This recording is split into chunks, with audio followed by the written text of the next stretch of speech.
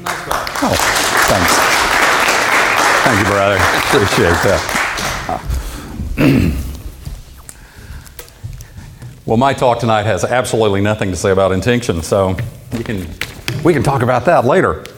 That's a good shout out for Mercer University Press, by the way. I was their first student employee. When the press started, I needed a work-study job, and that was the one I had. And as the only student employee, I actually prepared the index of 2 of their books and then shrink-wrapped those books and hauled them up to the 6th floor of the law school. So, you get to do a little bit of everything in those kinds of jobs.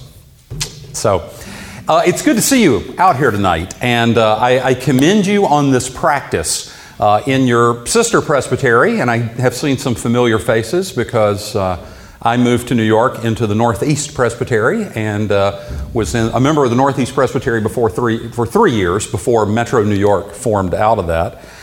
We started Metro New York Presbytery with the idea of having an annual seminar day and having every presbytery meeting begin with some sort of topic and discussion or lecture. I would say now it's probably been 5 years since we've had a lecture to begin a presbytery meeting, and we've gotten to the seminars about once every 2 or 3 years. So you're doing a lot better than us. Let me just tell you that. Let me pray for us. Again, I know we've had a prayer, and then we'll dig in to some talking about the Lord's Supper. Let's pray. Our Father in heaven, we thank you that you have given us these gifts that we refer to as the sacraments of the gospel, the gifts of baptism and the Lord's Supper. Father, tonight as we reflect a bit on our beliefs and practices about the Lord's Supper, we pray that you would guide us by your Spirit, and we pray that we might come not only to a deeper appreciation of these gifts, but a deeper appreciation of the gospel of which they are signs and seals. And we pray all this in Jesus' name. Amen. When we started, just a little background, I'm the senior pastor at Trinity Presbyterian Church down in Westchester. We currently meet in Rye and are in the process of starting another site, hopefully approving a pastor for that very soon over on the Hudson Riverside. That group has a Bible study now in Hastings. But when we started in 1994, we were one of the first 2 daughter churches of Redeemer in Manhattan. We were both starting at the same time. The other one, another good friend of John's, my best friend since college days at Mercer, a guy named Scott Sherman, was planting a church in Greenwich Village called the Village Church. Those of you who remember the Northeast Presbytery will remember some of this. And Scott and I decided that we were going to convince our core groups, if at all possible, to start weekly communion. When we started having services, we were going to start with weekly communion. Redeemer was then and now monthly communion, although this is being recorded. I'll say it anyway. Tim Keller has said to some of us that he kind of wishes he had started Redeemer with weekly communion, but if he were to do it now, his communion volunteers would rise up and kill him, and I think that's probably true. So now it has become, and especially in PCA church planting circles, weekly communion has become very, very common. Now, if you want to talk about weekly communion more, feel free. We can ask questions about that in the Q&A. I do not think, I'm going to remove the little bug there, I don't think that weekly communion is biblically mandated, so I hope if you don't celebrate the Eucharist every Lord's Day, you won't hear me condemning you or saying that you're somehow wrong. But I do think it is a practice that has good biblical, theological, historical, and practical reasons. And that's why we do it. But doing communion every Sunday, celebrating the Eucharist every Lord's Day, has forced us to think about it and to reflect on it. And that's what I want us to focus on today. I want us to talk about the riches of the Reformed tradition of Eucharistic theology and practice, and to see how there are spiritual benefits for Christian formation, for spiritual growth, arising out of the beliefs and the practices of the Reformed tradition when it comes to the sacrament of Holy Communion. Okay? And I'm going to do a shameless plug here for a book by a friend, but if you want to talk about that link between beliefs and practices, I think the best book out there is a book called Desiring the Kingdom. It's volume 1 in what's called the Cultural Liturgy series, and it's by Jamie Smith, who teaches philosophy at Calvin College. James K.A. Smith. And volume 2 in that series comes out in early 2013. Now, for our outline tonight, though, I'm using a quote from another Presbyterian pastor and spiritual theologian, and that's Eugene Peterson. Eugene Peterson, in his book, Reversed Thunder, which is his book on the book of Revelation, he says of the Lord's Supper the following. He says, it, quote, is the primary way that Christians remember, receive, and share the meaning of our salvation. Let me repeat that. It is the primary way that Christians remember, receive, and share the meaning of our salvation. So that'll be our outline, those 3 words. So first, what does it mean that in the Eucharist, in the Lord's Supper, we remember the meaning of our salvation? We remember our salvation in Christ. This one is an atypical communion table, I suspect, in Presbyterian circles. So is ours. We worship in a Catholic girls' school, so our holy table is foldable and movable. But how many of you are in churches where the communion table says, do this in remembrance of me? Or maybe this do in remembrance of me, depending on the day, right? Right. I grew up in churches like that. Most of the churches I've been a part of have done that. So obviously the idea of remembering, of remembrance, is a key idea in our understanding of the Lord's Supper. In the Lord's Supper, we are called to remember what God has done, in the words of the Nicene Creed, for us and for our salvation. And we are called to remember that particularly by focusing on the incarnation, life, death, resurrection of Jesus Christ. Now, we all know that we have a tendency to forget, right? How many people here are married? Okay. On our wedding day 28 years ago, if you had told me that there was ever a way I could take my wife Ann for granted, I would have just been mortified. 28 years later, you can ask me, better me than Ann, if she's ever felt like I was taking her for granted. But of course, that's what happens, right? We get so caught up. Part of life in the fallen world and us as fallen people is that we often lose sight of what is truly important. We fail to remember. And when we fail to remember the good things that God has given us, then we become fundamentally ungrateful. Wendell Berry is my favorite living poet. He's another native Southerner from Kentucky. This is his poem, The Wild Rose, that he wrote for his wife. Sometimes hidden from me in daily custom and in trust, so that I live by you unaware as by the beating of my heart. Suddenly you flare in my sight, a wild rose blooming at the edge of thicket, grace and light where yesterday was only shade, and once more I am blessed, choosing again what I chose before. Just as in our marriages, we need things to remind us of how important this is, so we need to remember what is important in our spiritual lives. There's a great prayer in the Anglican Book of Common Prayer, and I should say now I'm going to quote a number of Anglican sources. My wife joked recently with someone at church who said, "Your husband seems to be a bit of a closet Anglican." And she said, "Oh, he's been out of that closet for years."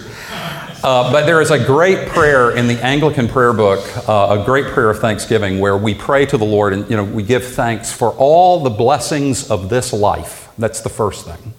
And just think about all the blessings of this life. We just gave thanks for very good food.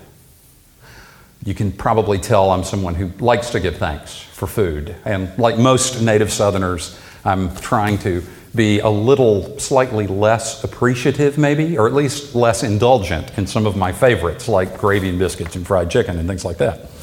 But there's shelter, there's clothing, there's beautiful autumn weather. There are the things that give us joy in life that maybe we're not thankful enough for. For me, that would be a lot of music. I find myself often failing to thank the Lord for the musicians that I love and appreciate the most. And I'm a bluegrass fan, so I have to remember every now and then, thank the Lord for Bill Monroe and for Del McCoury.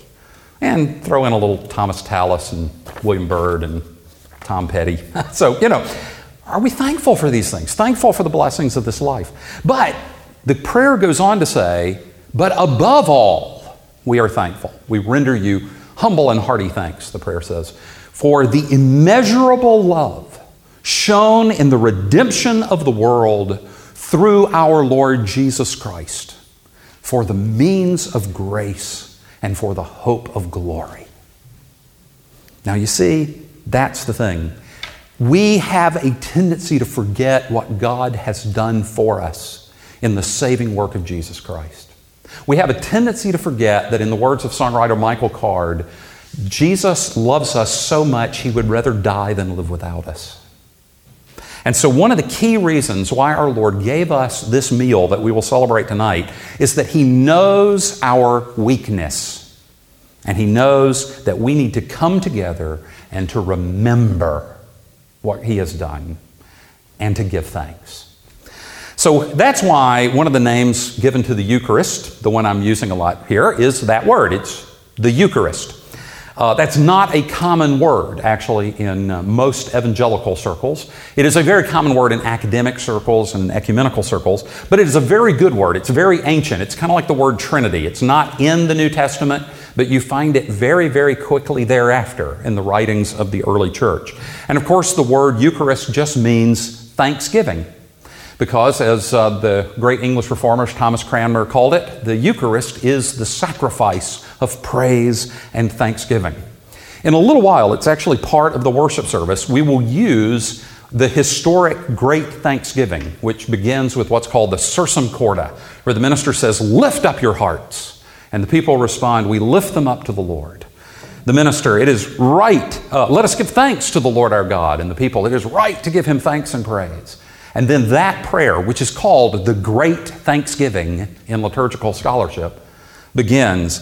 It is right and a good and joyful thing, always and everywhere, to give thanks to You, Father Almighty, Creator of heaven and earth. And it goes on from there. So it is truly a good and joyful thing, and it is an immeasurable blessing when we are able to gather at the Lord's table and remember God's love for us and what He has done for our salvation. So first, we remember our salvation. But secondly, in the Eucharist, we receive the meaning of our salvation. We receive our salvation in Christ. Now, this gets into more controversy and into some heavier theology. So we're going to spend a little more time on this point. While saying in the Eucharist we receive our salvation causes maybe the evangelical side of us to get a little prickly, what I want to argue is, as those who are committed to the Reformed tradition, and particularly as those who see ourselves as followers of Calvin and the Westminster Divines, we really shouldn't be too prickly about this at all. In an article several years ago in the journal Pro Ecclesia, Alvin Kimmel, who was an Anglican pastor and theologian at the time, he's now a Roman Catholic, but anyway, he wrote this very impassioned article arguing that here's a real test question to determine whether or not someone's theology of the Eucharist is, as he put it, Catholic or sectarian. That's Catholic with small c. As in, is your doctrine in keeping with that which has been believed by the Church for 2 millennia? Or is it a split off from the mainstream of the Christian movement? And what he said is, the question is this: if you are receiving or serving communion and the bread is in front of you, can you say to people, this is the body of Christ? In our church, as the elements are distributed, the ushers say, and the pastors and whoever's helping out say, as people receive communion, people come forward in our church to receive communion. As communion is given, as the bread is given, the server says, the body of Christ, the bread of heaven. And as the cup is received, they say, the blood of Christ, the cup of salvation. Now, is that an empty metaphor? Are we speaking poetically? Okay? Alvin Kimmel argues that if you are, you're sectarian. He goes, the line between a Catholic understanding and a sectarian understanding is whether or not you can say, hoc est corpus meum, this is my body, or if you can only say, hoc significat corpus meum, this signifies or represents my body. If it's merely signifies, you're outside the Catholic tradition. That's his argument. Now, in his article, he went on to explain how we in the Reformed tradition are outside. And I think he's wrong. I know Kimmel would disagree with me, but I believe that as followers of Calvin, and particularly in light of the teaching of the Westminster Standards, we don't mean those as empty metaphors. So let me dig into this a little bit. Brian Garish at the University of Chicago, I think he's retired now. That book's pretty old. Anyway, Brian Garish at the University of Chicago says that there are three main streams of Eucharistic theology, okay, within the Reformed camp. There are three, okay? And he avoids the common names mostly. He doesn't talk about virtualism or any of those kinds of terms that you may have heard. He gives them three sort of unique names. The first one is this, what he calls symbolic memorialism. And that's the idea. We do still use the word memorialism. It's the one that says that the bread and wine are symbols. And as symbols of the body and blood of Christ, the purpose of these symbols is to be mnemonic devices. They remind us of what happened 2,000 years ago when Jesus gave his body and blood on the cross and was then raised from the dead. And of course, that is the view that's associated with Ulrich Zwingli.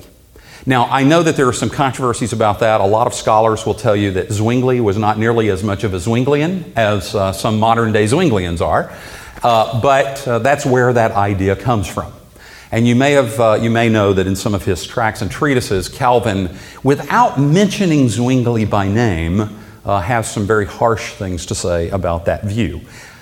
I think it's also interesting for us to realize that while in 19th and 20th century free church models, like a lot of Baptists, and I grew up Southern Baptist, that memorialistic view, it's just a symbol, has become fairly widespread. I think we need to note that, well, first of all, not all Baptists hold that. I have one acquaintance who is a Southern Baptist theologian and is a lot closer to Calvin than he is to Zwingli.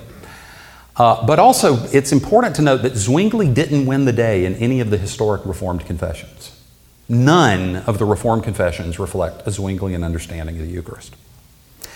So that's the first one, symbolic memorialism. The second one says, okay, well, that's true. We don't disagree with that about remembering, but it's more than that. And it's called symbolic parallelism. And this is the idea that simply says, and often sort of in a mysterious way, that just as bread and wine nourish our bodies, so, in a parallel to that, the body and blood of Christ nourish our souls. That may sound familiar if any of you grew up in Dutch Reformed traditions. That's pretty much how the Heidelberg Catechism explains the Eucharist, how it talks about the Lord's Supper. And so this is the view particularly of Ursinus, who is the principal writer of the Heidelberg, of Bullinger, and on the Anglican side, Thomas Cranmer was largely in this camp as well. The third view, though, Brian Garish says, this was Calvin's view. And again, it's not a repudiation of the first two, it's simply saying they don't quite go far enough. For this view that Garish calls symbolic instrumentalism, it's the view that says, yes, the bread and wine are symbols. One thing we can all agree on, okay? Where no one in the Reformed tradition advocates transubstantiation. But these are symbols that serve in God's plan as instruments through which we receive what is symbolized. So that as we receive the bread and wine, that bread and wine becomes the instrument by which we receive the body and blood of Christ. We, meaning the faithful. So you see, in the symbolic instrumentalist view, If someone says, well, isn't the Lord's Supper just a symbol? We go, well, it's a symbol. But it's not just a symbol at all. Let me give you some quotes here. This is Calvin, Institutes 4:17-19, if anybody wants to know. Calvin says, I freely accept whatever can be made to express the true and substantial, those are important words, true and substantial partaking of the body and blood of the Lord, which is shown to believers under the sacred symbols of the supper. Calvin, in one of his treatises, by the way, also argues that we should see the body and blood of Christ as present in the bread and wine in the same way and to the same extent that we think of the Holy Spirit as being present in the dove that descended upon Jesus at his baptism. The body and blood of Christ are as present in the bread and wine of the Eucharist as the Holy Spirit was present in the dove that descended upon Christ. I would argue that that's exactly the view we find in the Westminster Standards. Shorter Catechism, question and answer 92, says that in the sacraments, let me quote this. Many of you know this by heart. Christ and the benefits of the new covenant are represented, sealed, and applied to believers. Now, two important things that we often leave out. It's not simply that the benefits of the new covenant are given to us in the sacraments. It's that Christ Himself, and the benefits of the new covenant are given to us. If we don't believe that Christ is Himself communicated to us in the sacraments, frankly, we're out of accord with the Westminster Standards. And notice that they're not just represented and sealed, but applied to believers. So in other words, for those of us who want to follow Calvin, we can say, yes, we believe in the real presence of Christ in the Lord's Supper. It's not just hoc significat. It is that, but it's not merely that. It's hoc est corpus meum. We can say, this is my body. I would argue this is consistent with the teaching of the New Testament. Two examples. First of all, 1 Corinthians. We hear that read frequently at communion services, right? In 1 Corinthians, Paul is incredibly distressed by the divisions that are afflicting the Corinthian church. Those divisions are mostly socioeconomic on the one hand, and for lack of a better word, they're denominational. I had a friend ask me once, where is the biblical basis for the fact that the church is split into denominations? And I gave him my standard snarky answer. It's in 1 Corinthians. I am of Paul, I am of Apollos, I am of Cephas, where St. Paul says that's worldly and carnal. That's the biblical basis for denominationalism. And so since the church was divided, and particularly in 1 Corinthians 10 and 11, he's focusing on the socioeconomic divisions of the church. And by the way, I believe that when St. Paul says that we are to discern the body, he's primarily saying that we need to recognize the unity of the church. But that's a debated New Testament point. But he says that these divisions are destroying what the gospel is about. So he says, when you come together, it's not the Lord's Supper you eat. I think the emphasis there needs to be on Lord. It's not the Lord's Supper you're eating. It's your own. The rich eating, the poor being left behind. And then, of course, as you know, he gives some pretty serious warnings. This is why many of you are weak and sick, and a number have fallen asleep. And that's a euphemism. Now, here's the thing. If it's just a symbol, why are people dying from not discerning the unity of the church? Well, the answer, of course, is that it's not just a symbol. In the previous chapter, and reading here, this is the NIV translation, although I think the key word here is exactly the same in ESV. If anybody's got ESV and you want to check this, it's 1 Corinthians 10:16. St. Paul says, "Is not the cup of thanksgiving for which we give thanks a participation in the blood of Christ? And is not the bread that we break a participation in the body of Christ?" Participation is not too strong a translation. The Greek word is koinonia, of course. The NRSV translates it as sharing. The King James translates it as communion. We frequently translate that word as fellowship elsewhere. In Peterson's translation, a somewhat paraphrastic translation, The Message, he puts it this way: when we drink the cup of blessing, aren't we taking into ourselves the blood, the very life of Christ? And isn't it the same with the loaf of bread we break and eat? Don't we take into ourselves the body, the very life of Christ?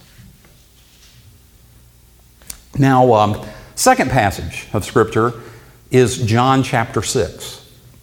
And I'm going to just be blunt. I have a strong opinion on this. Sometimes people will say, but John 6 is not about the Eucharist.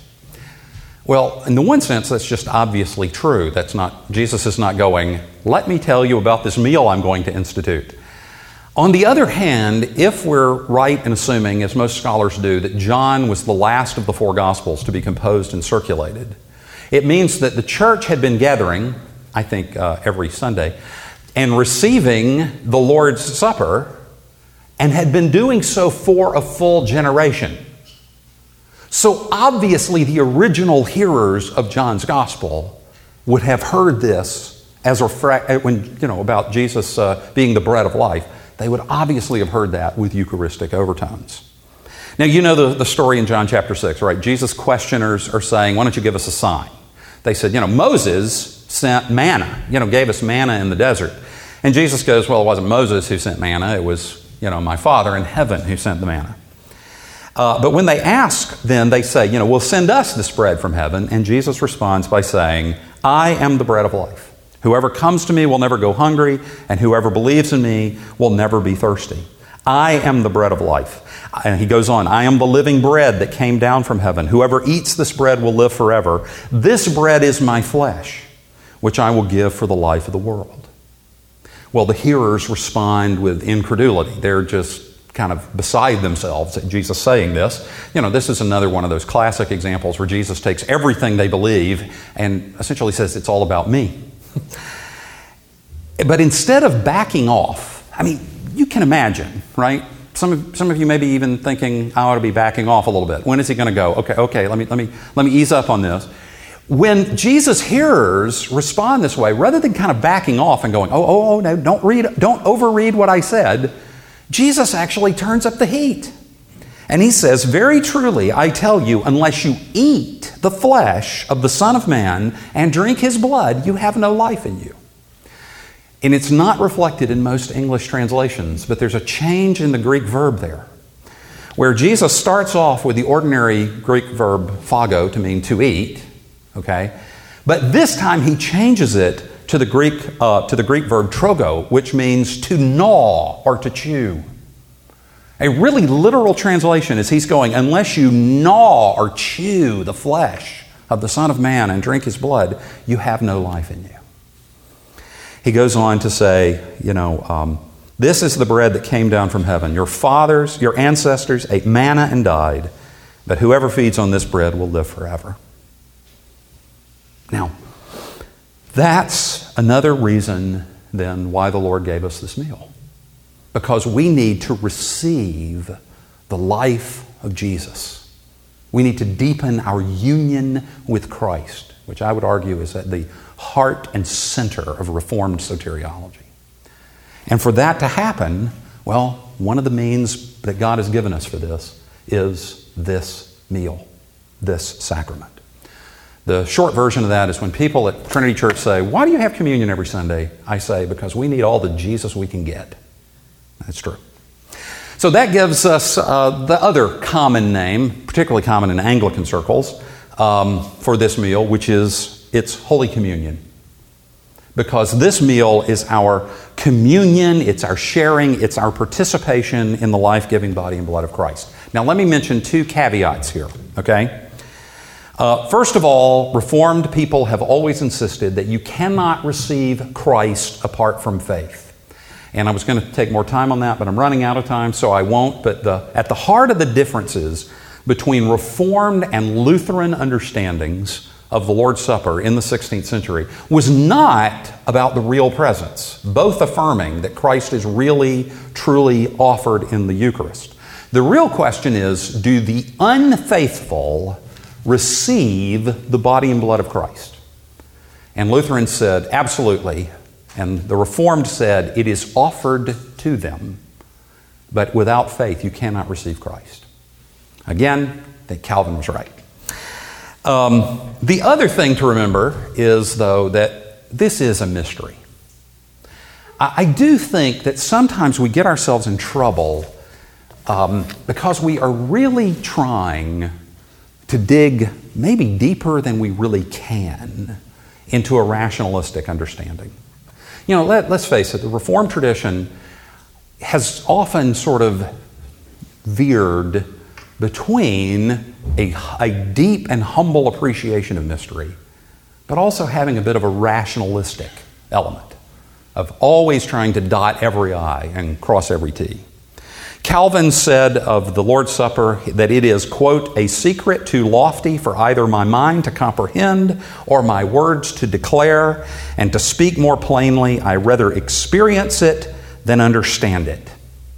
That was Calvin. Next time somebody tells you, I don't like reading Calvin because he's so cold and rationalistic, pull out that quote. It's from the Institutes. As a church planter who worked with Tim Keller, we are required to quote C.S. Lewis as often as possible. So Lewis's line on this in Letters to Malcolm, chiefly on prayer, is he goes, the command after all was take, eat, not take, understand. And that could be a helpful thing. And I'll throw this out as an aside, but I think the greatest line of Eucharistic theology that C.S. Lewis ever wrote, and whether or not he intended it or not, I have no idea, comes from The Voyage of the Dawn Treader, which is my favorite of the Chronicles of Narnia. And by the way, the current Archbishop of Canterbury has a new book out on the Chronicles of Narnia that I highly recommend. But in Voyage of the Dawn Treader, you know Eustace, if you know Narnia, Eustace is the kind of toady kid whose parents were hyper-progressive and made him eat all vegetarian meals and called them by their first names. And Eustace is, a bit of a brat and a know-it-all. And so Eustace says, in our world, a star is a huge ball of flaming gas. And Aslan responds, even in your world, my son, that is not what a star is, but only what it is made of. Now, I think this mystery should kind of make our hearts leap as well as make our heads spin, okay? Because it's that when we come to the Lord's table, we only catch a glimpse of what God's doing in our lives. He's blessing us. He's changing us from the inside out in ways that are ultimately beyond our comprehension. And we shouldn't be surprised by this, that the Lord would use something so ordinary. I mean, after all, He uses pretty ordinary, okay, we don't bind a lot of our books in leather anymore, but He uses pretty ordinary paper and ink, and ordinary syntax and grammar and vocabulary to communicate to us what we believe is the written Word of God. In our church, after Scripture readings, the reader will often say, the Word of the Lord, and people respond, thanks be to God. We don't mean that as a nice little piece of pious poetry. We mean it. This book is God's Word written. In the same way, when we say, the body of Christ, the bread of heaven, that's not pious poetry either. We believe that God uses something as everyday as a meal to bless us. So, it's a good and joyful thing for us to gather at the Lord's table and receive the love of God for our salvation. Okay, I told you that was the long one, so let's go to the third one, which is quicker. In the Eucharist, we remember, we receive, and we share the meaning of our salvation in Christ. This is the one that it's easy for Americans to miss because, face it, we're pretty individualistic. We sometimes forget that not only is it a true statement to say that God saves us as individuals, and that is true and important and not to be forgotten, but that He's not just redeeming individuals, but a community. He is preparing a people for Himself, a people of His own possession. Christ loved the church and gave Himself up for her, St. Paul says. I think this shouldn't surprise us because God created us as social beings and He redeems us as social beings. Just as when we gather at a table, that's where we learn to communicate, we learn table manners, We learn how to respect other people. We learn how not to hog the conversation. And hopefully we learn how to be hospitable by inviting our neighbors and our friends to come and have dinner with us. So in the Eucharist, it's a great reminder that we live in community. I don't know about you, but we like the phrase church family in our congregation. I didn't start it. A lot of people did, and it's the common line. Welcome to the Trinity Church family. Well, we share a family meal every Lord's Day. It's where we remember that we live together. Eugene Peterson says, no Christian is an only child, and we need to remember that. And again, it shouldn't surprise us because after all, we serve a God who is a communion of love. 3 persons dwelling together in perfect unity. Do you see? If you think about it, just basic Trinitarian theology, how do we identify the 3 persons of the Godhead? Their identity comes, each person's identity comes from his relationships with the other 2 members of the Trinity. They are identified relationally. I think that's true of us as people made in the image of the triune God. We are meant to live together. I like to say in our church, there are no Christians at large.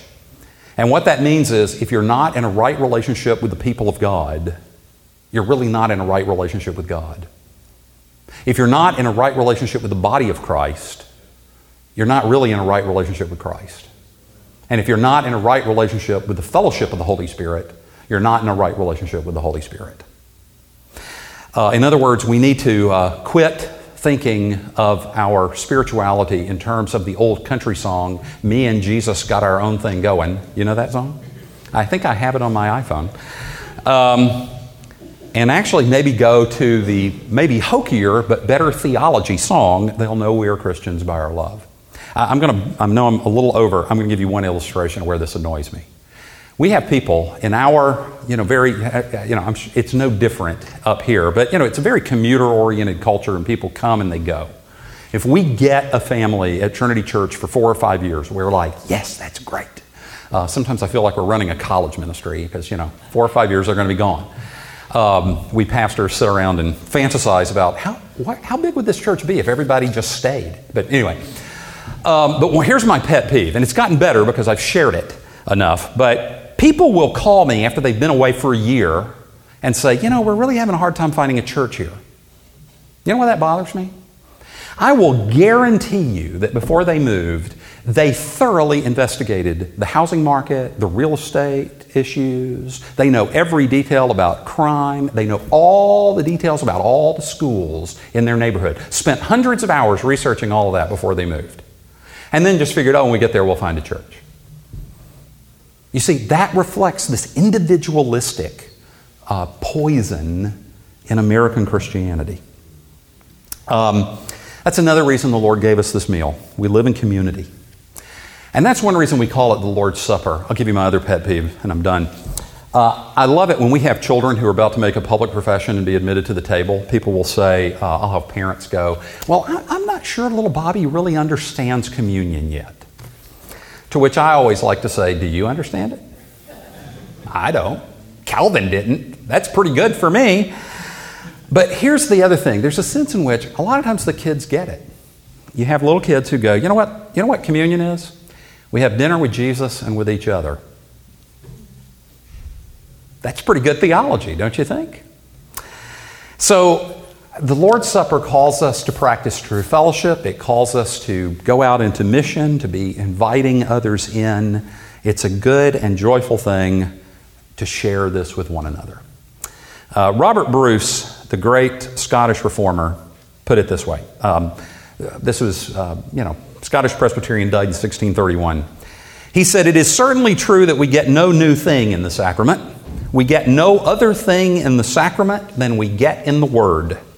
For what more would you ask than to really receive the Son of God Himself? Your heart can neither desire nor imagine a greater gift than the Son of God, who is King of heaven and earth. Why then is the sacrament appointed?